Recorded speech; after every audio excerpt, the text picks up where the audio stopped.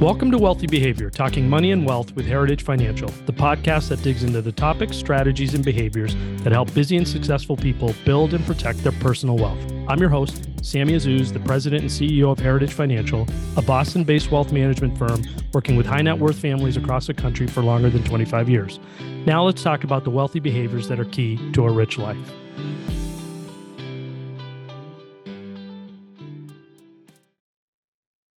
Welcome to the October investment edition of the Wealthy Behavior Podcast, where I talk to our Chief Investment Officer, Bob Weiss, about what's going on in the markets and in the investment universe right now, bringing it to you so that hopefully you can stay informed and act accordingly on the information we provide. Bob, what's been going on? So the main thing is we've seen Treasury yields climb up about 1% over the last couple months, last 2 months. Which is a big move in the Treasury market. And if you look at this year, we started and rates actually declined in March when we had the banking crisis. And then they bounced back. And by the end of Q2, we were right where we started. So the first half of 2023 was a non-event for yields. And then they've really taken a run up. 10-year Treasury around 4.75 right now, almost at 5% yesterday. Today's October 4th. And that's like a 15 or 16 year high, right? This is what I'm reading. Okay. Yep. And we're seeing the increase, as I referenced, the 10-year Treasury on the intermediate to long end of the curve is rising. So the yield curve is starting to flatten. So a normal yield curve is upward sloping. So the longer maturity, the higher the yield you get. In the last year or two, we've had what's typically called an inverted yield curve, where as you go further out longer term, you have a lower yield, which is unusual. You don't see that. You see it in periods where the Fed is hiking interest rates, which is the environment we've been in. And now it's starting to flatten. It's still inverted a little bit with short-term yields around 5.5, but then longer like 4.75 or so. But it's flattening and what you can read into that a little bit is the market believing that higher rates will be here for longer. And also that the Fed will cut rates on the short end, or is that not part of the yield curve flattening? No, that's not really part of it because the short end's been pretty much where the Fed funds rate is. So okay. that they control the front end. And in March of 2023, the 10-year Treasury was like in the low threes because the market said, banks are going to fail and they're going to cut rates, and that didn't happen. So both instances, or both of the things of what you're talking about, it's essentially the same thing. The 10-year yield is increasing, which is just noteworthy and something we're going to talk about for probably the bulk of this podcast. But it then is also causing the yield curve to flatten. Yeah.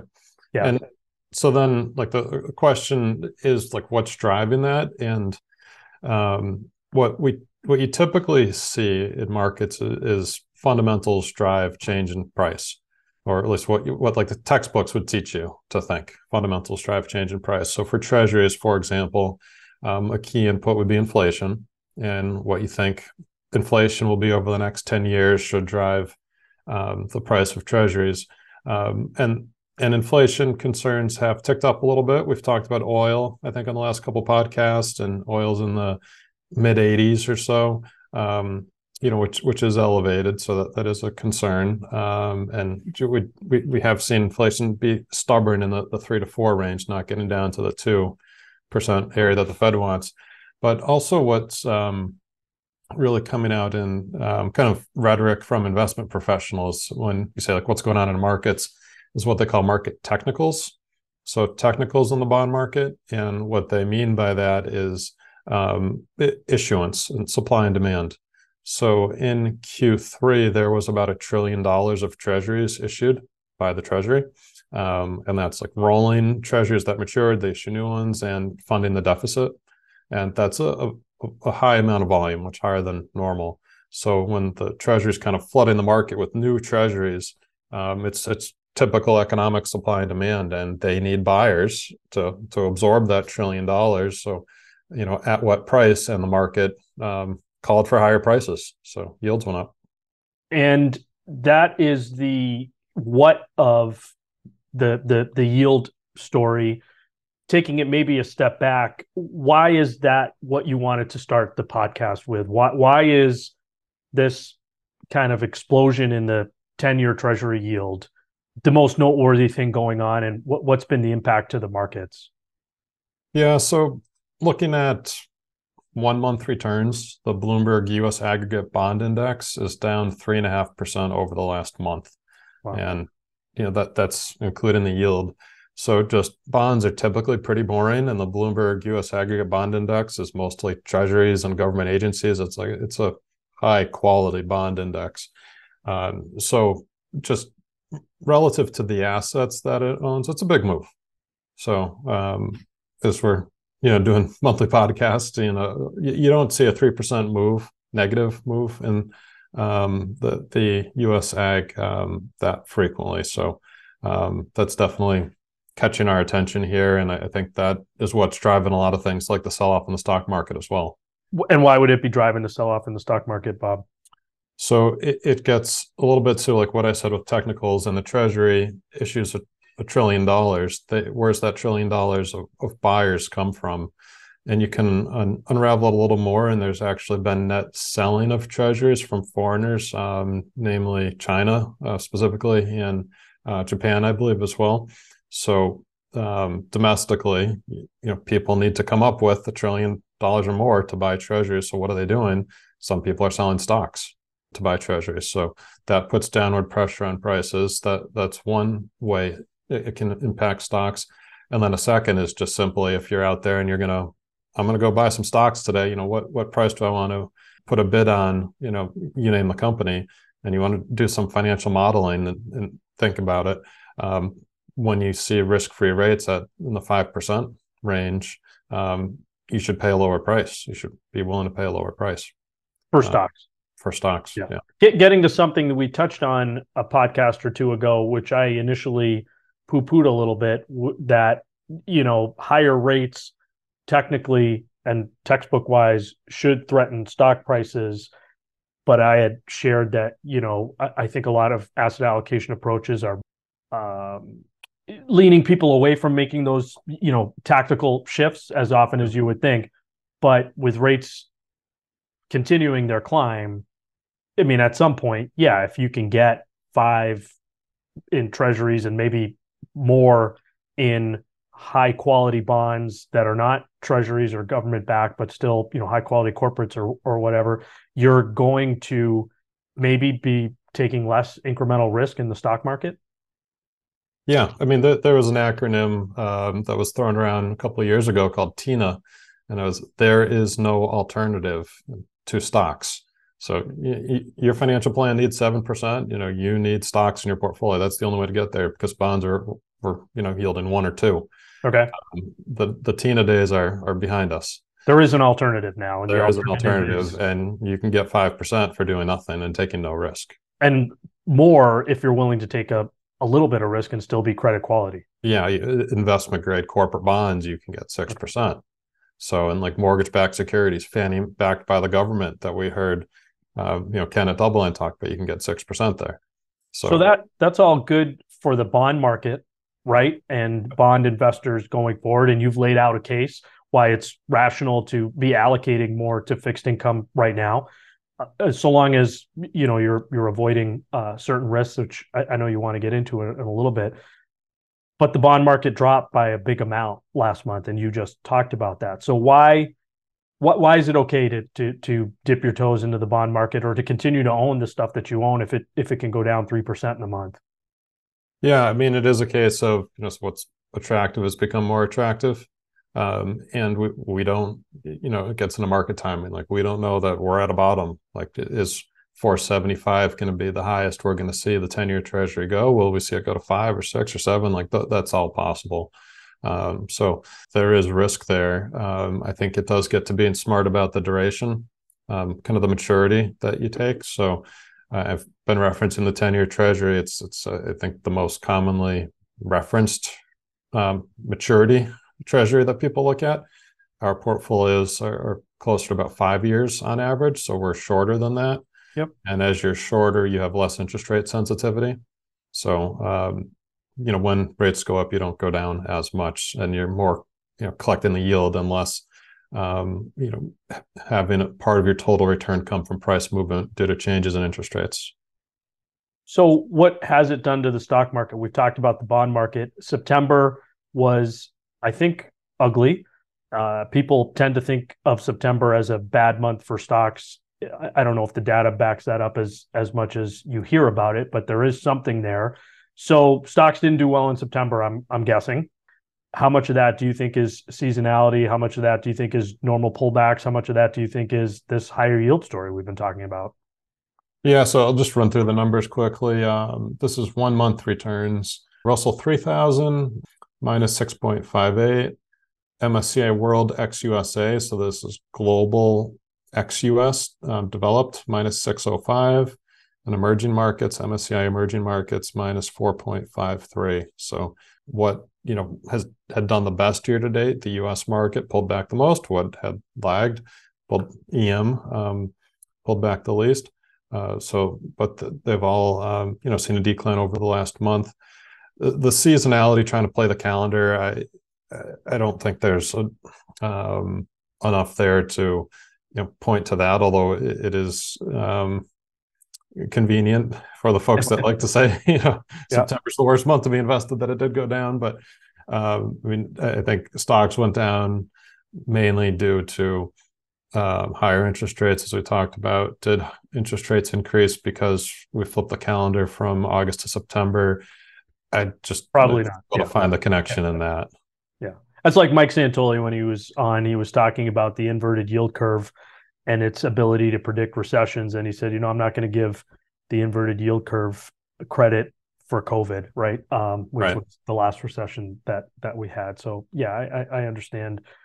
Now, if you take a step back, this is a monthly podcast, but investing is a long-term exercise, which we do like to remind people of frequently.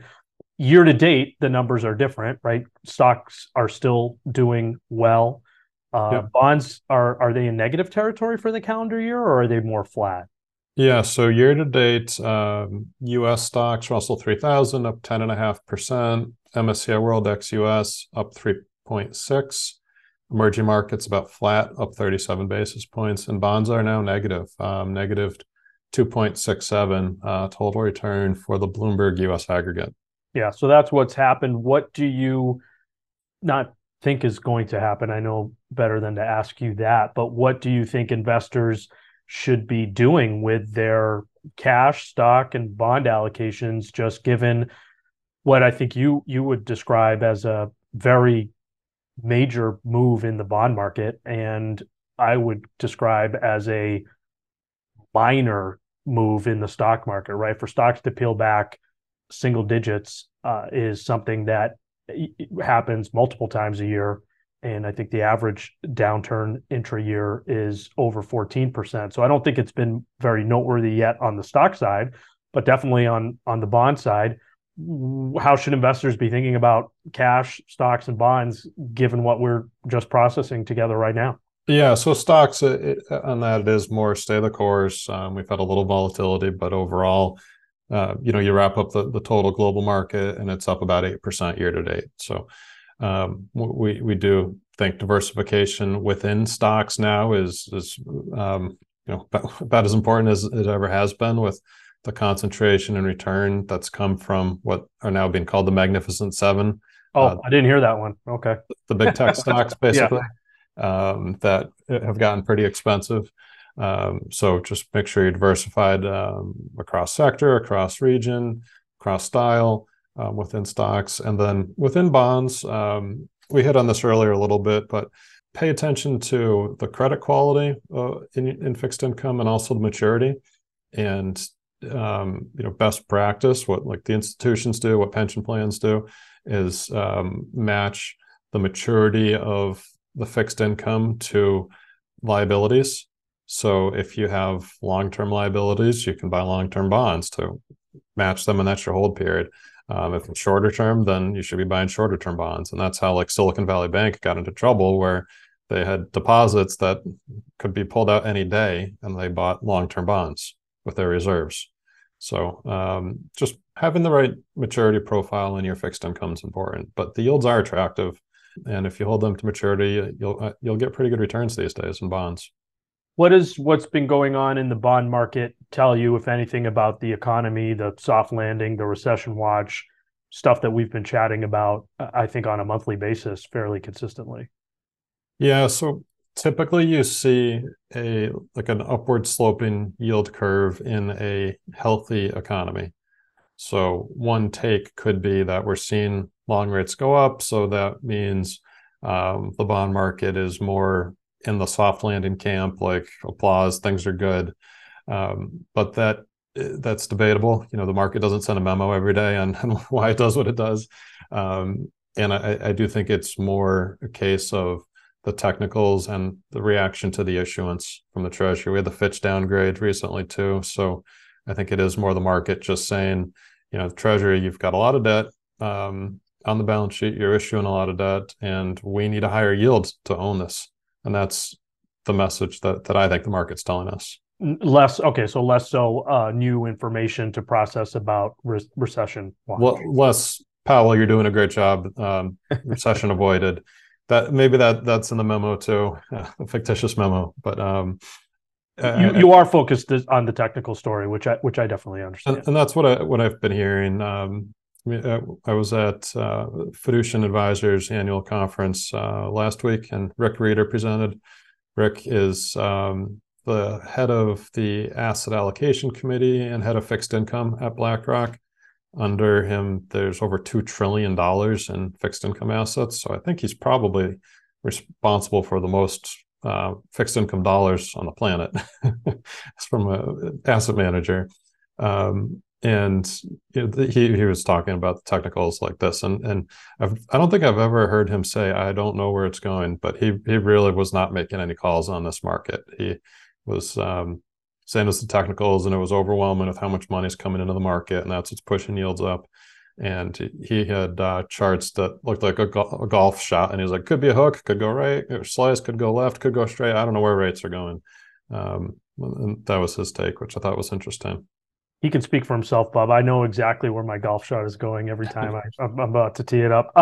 So that is not so much about the future direction of rates and recession, but you did have something you shared with me as we were getting ready to record about the velocity of rate moves in either direction and where we could be going. And this idea of staying higher for longer may be too simplified based on what you've seen in prior environments like this and prior recessions? Yeah, so typically if you look back over market cycles, the playbook is the economy gets hot, inflation picks up, the Fed recognizes it, they gradually raise rates like 25 basis points a meeting, and it looks like a staircase with it goes up, and then they go 6 weeks, goes up again, and it takes them maybe 18 months or so to raise rates. And the saying is they raise rates until something breaks, and then they realize that a lot of economic data has a lag to it. So when it breaks, then they don't get ahead of it. And the saying is that I think they raise rates like an escalator and cut rates like an elevator. So you have the staircase up, and then they cut them by 1%, 2%, 3% quickly. And you don't see too often that they raise rates to say a level of 5.5% and hold for 3 years. Okay. That just historically doesn't happen. It's the gentle increases, and then whoops, like recession hit, got to cut it big time. And you see the big, the elevator down in rates. So you don't see plateaus at 5 plus levels for an extended period of time historically. Is that another way, Bob, of saying they overdo it in both directions? Yeah. Yeah, they keep monetary policy too loose, things overheat. They tighten it up way too much, things break, and now they need to go in the other direction. Yeah. And so if that's the case, we won't stay at these rates for the higher for longer. We will eventually tip into the Fed needing to cut rates to reverse the course that they've set us on. Yeah, and that's the call for a recession that we were hearing, loud and clear from everyone earlier this year, because that's what typically happens. but here we are, and we haven't seen it yet. No, we have not, thankfully. So you and I have both been traveling more the last few months to industry conferences and events. You referenced the Fiducian event that you attended where Rick Rieder was speaking. I saw him 6 months ago at a different event. But what else have you seen and heard as you've talked to either other professional investors, kindred spirits who have similar roles to you, or some of these investors presenting at these events? Yeah, it was at DFA's CIO Forum and then Advanced Conference in Charlotte. Best Dimensional Fund Advisors. Yep, about 2 weeks ago.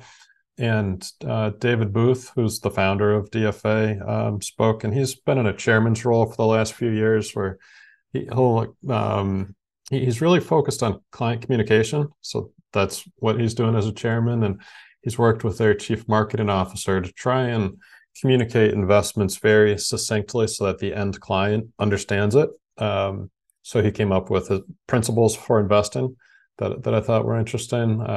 Maybe something we should share with our clients in some form. At least some of the points certainly resonated with me. So there's 6 of them. I'll just read them off quickly. Uncertainty creates opportunity, power of compounding, planning over prediction, control what you can control, value of flexibility, and tune out the noise. So no jargon there. Pretty simple, and there's some depth behind them too. We could go over any of them if you want to in more detail. What are the 1 or 2 that you like the most that you think our listeners would benefit from? Yeah, the first one is, I think, the strongest. Uncertainty creates opportunity. Because when you think about it, if there was certainty, like if you want to take it to the stock market level, like an individual company, even if you knew exactly what the earnings were going to be, the return would be a bond, basically. It'd be like the risk-free rate. As you add more uncertainty, more risk, then the discount rate increases, the expected return increases. So frequently we meet with clients and they say, I'm worried about X, Y, and Z, whatever it may be, politics and debt ceiling and recession coming. And that's uncertainty. And when you have uncertainty, the market should price that in and price it in by meaning a higher expected return. When everything is certain and there's no risk, that's when returns should be lower. That's when you should be less excited. So you think about times historically when you're most worried about investing, like March of 2020, when COVID was just getting going and the economy was shutting down, and people are talking about the next Great Depression. Awesome time to invest. You go back to the financial crisis, same thing, when like banks were closing, and great time to invest. So the more you have to worry, the better the investment environment. So just thought that was something powerful. Uncertainty creates opportunity. Right. No, that was great. And you said that there were 6 total. Maybe we'll share them in the show notes for the podcast so people can get a glimpse of them. Anything else that you're thinking about, Bob, as it relates to markets and investing? And we focused a lot on yields and how that impacted things. But is there anything else that you're finding either noteworthy or you're looking to dig into more over the next little bit? I mean, the story is really around bonds. What we're looking into more, and it does all kind of relate, is real assets and real estate. And we look at those as kind of bond substitutes. Like a couple of years ago when bond yields were so low, the case was very strong for those assets. And now the bond yields are higher. In many cases, the expected return on those assets have not increased proportionate to the increase we've seen in bonds. So if you think about it, like if we have listeners maybe who might have a rental apartment, whether it's like a vacation home or an apartment or something, if you own it and you're getting a 5% yield on the asset, so you take your rental income after cost and you're making 5% on the value, when treasury yields are 2 or 3%, that's good. When treasury yields are 5%, you're being a landlord you're working for free.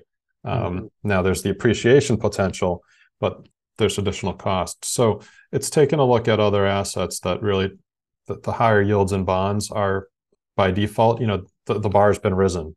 So that's just something that we're doing. And then also looking at private markets. There's a bit of a runway to make new investments in private equity, where you meet with managers, do the due diligence, make the capital commitments. It takes a while. So we're looking at really 2024 private commitments, but starting to talk to managers that are coming to market and looking at different products there. Okay, great. You and I think, both either read or you're in the midst of reading the new Elon Musk biography by Walter Isaacson. I finished it. Are you done? Yeah, I finished it too. What did you think? I enjoyed reading it. He's an interesting and complex person. I mean, his life has been pretty highly publicized. It's pretty much an open book. So I also read Steve Jobs by Isaacson, and I think I learned more in that as far as like just a deeper insight, like, a lot of things I didn't know about Steve compared to Elon. But I mean, he's impressive, complicated. I don't know. It was a good read. It's a good read, but like you, I do feel like I don't know how much I learned from somebody who's been such a high profile focus of attention.